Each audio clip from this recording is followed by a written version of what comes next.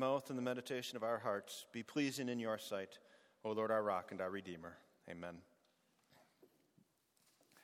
Brothers and sisters in Christ, I want you to imagine a child who doesn't really understand the power of money, who is given a stack of $100 bills, and now you are watching that child as the day progresses, right? So he finds a crayon, and he wants to do some coloring, but he doesn't have any regular paper, so this rectangle of paper will work just fine, and he starts making his artwork, right? Not so bad. Then he goes to the park, and he sees a guy selling these control airplanes, and they look pretty cool, but most of the kids, they don't have the money to buy it, so they're making paper airplanes and throwing them and watching them go off the cliff. It's pretty cool. And the kid's like, well, I've got some paper here, this green paper. Hey, that really catches the wind and floats away. And then someone gives him a soda, and he spills it.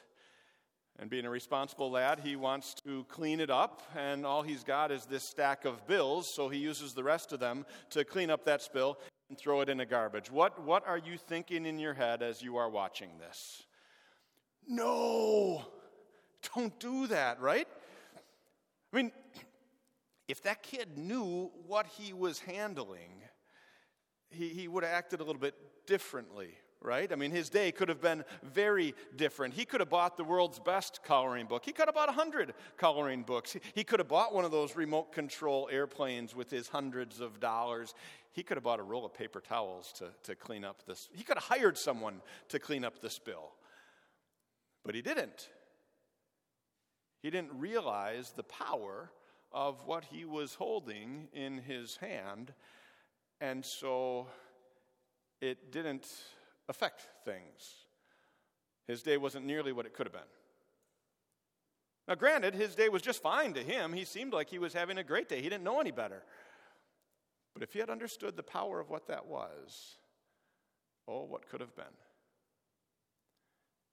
I submit to you that all too many of us, actually all of us at times, are that child.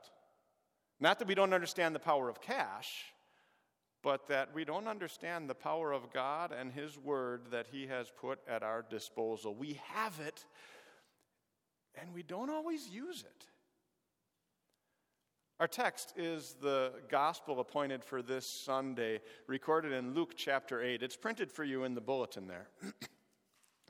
They sailed to the region of the Gerasenes, which is across the lake from Galilee. When Jesus stepped ashore, he was met by a demon-possessed man from the town. For a long time, this man had not worn clothes or lived in a house, but had lived in the tombs. When he saw Jesus, he cried out and fell at his feet, shouting at the top of his voice, "What do you want with me, Jesus, Son of the Most High God? I beg you, don't torture me." For Jesus had commanded the impure spirit to come out of the man. Many times it had seized him, and though he was chained hand and foot and kept under guard, he had broken his chains and had been driven by the demon into solitary places. Jesus asked him, "What is your name?" "Legion," he replied, because many demons had gone into him. And they begged Jesus repeatedly not to order them to go into the abyss. A large herd of pigs was feeding there on the hillside. The demons begged Jesus to let them go into the pigs, and he gave them permission. When the demons came out of the man, they went into the pigs, and the herd rushed down the steep bank into the lake and was drowned.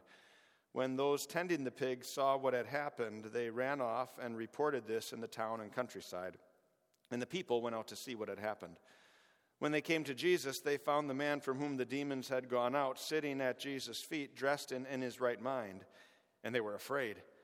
Those who had seen it told the people how the demon-possessed man had been cured. Then all the people of the region of the Gerasenes asked Jesus to leave them because they were overcome with fear. So he got into the boat and left. The man from whom the demons had gone out begged to go with him, but Jesus sent him away, saying, "Return home and tell how much God has done for you." So the man went away and told all over town how much Jesus had done for him. The gospel of the Lord.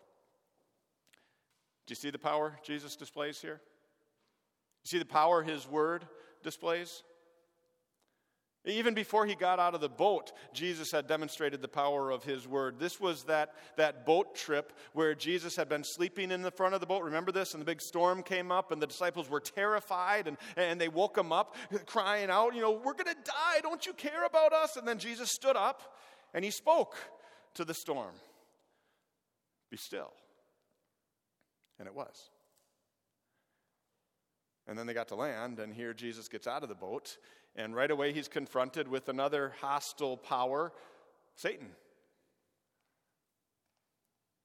This demon-possessed man who had been possessed by the demon for some time approaches Jesus. He was a mess. Naked. Homeless. Actually, he was living among the tombs. I mean, this unclean spirit made sure that his host was unclean. And then Jesus speaks. The demons knew it.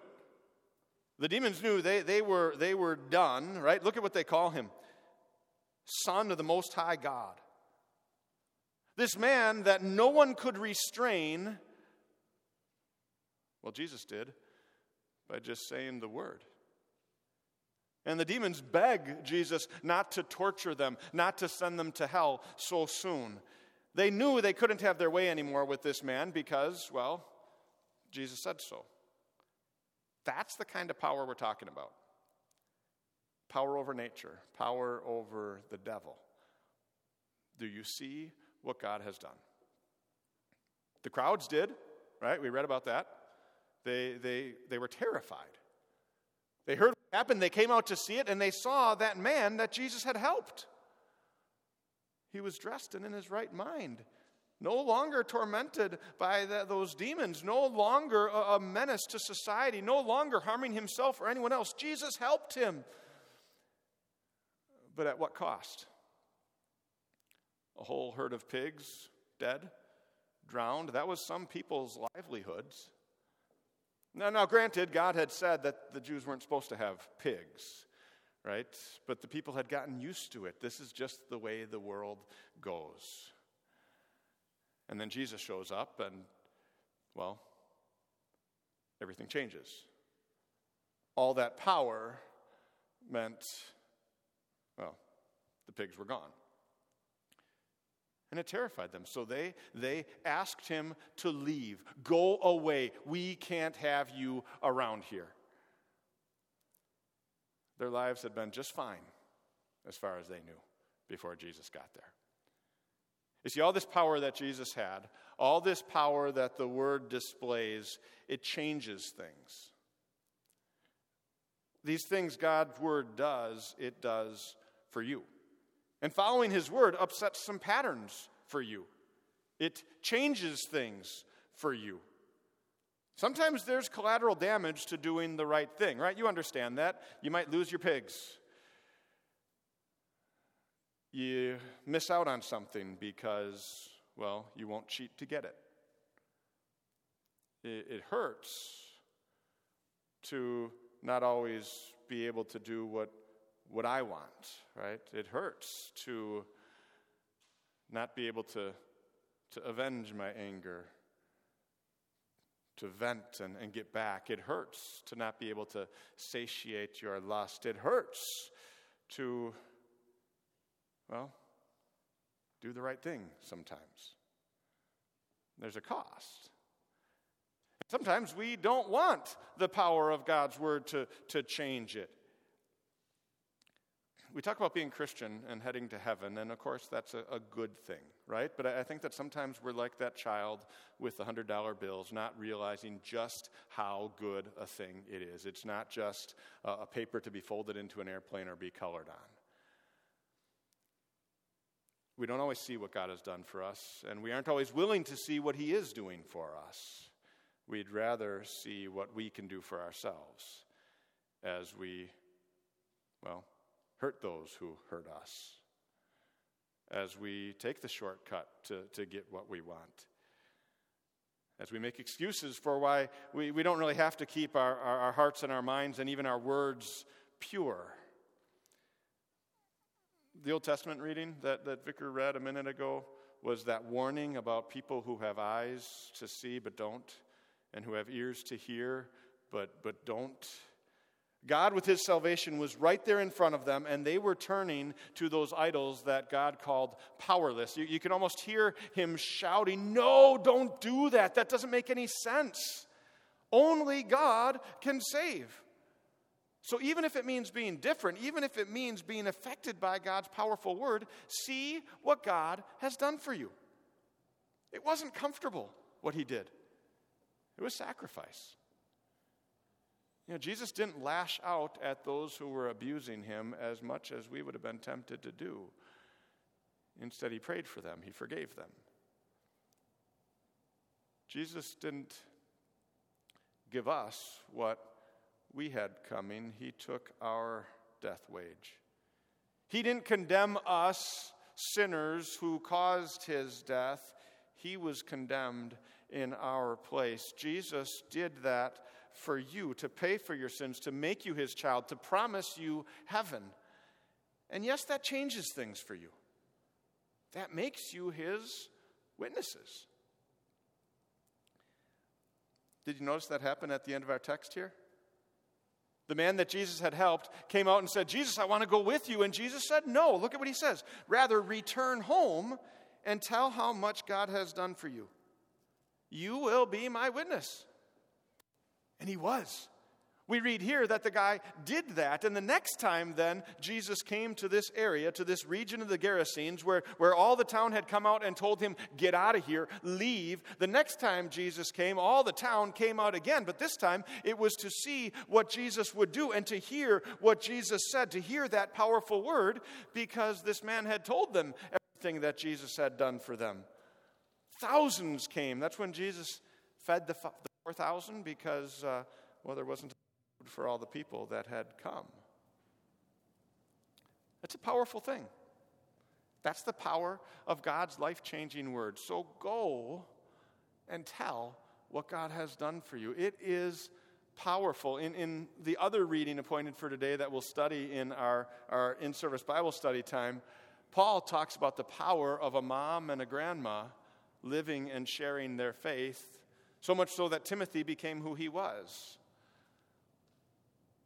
This Father's Day, think about the power of a dad who shares his faith, who talks about what God has done for him. I mean, you've probably heard the stats, right, about dads who go to church. The dads who don't normally go to church, 1 in 50 of their children end up being church-going adults. But for dads who do regularly worship with their family, between 2/3 and 3/4 of those kids end up as church-going adults. That's a powerful thing. Of course, it's not just, showing up at a certain time on Sunday, but it's that lifestyle. It's a demonstration of that lifestyle of sharing their faith, of talking about what God has done for them. God has done more than drive out a demon for you, or take care of some of the bad stuff the devil wants to get you into. He saved us from hell. And now he has put us where we are so that we can be his witnesses. So after church today, go home and tell what God has done for you. He blesses that in Christ. Amen. Now may the peace of God that passes all understanding keep your hearts and minds through faith in Christ Jesus. Amen. Let's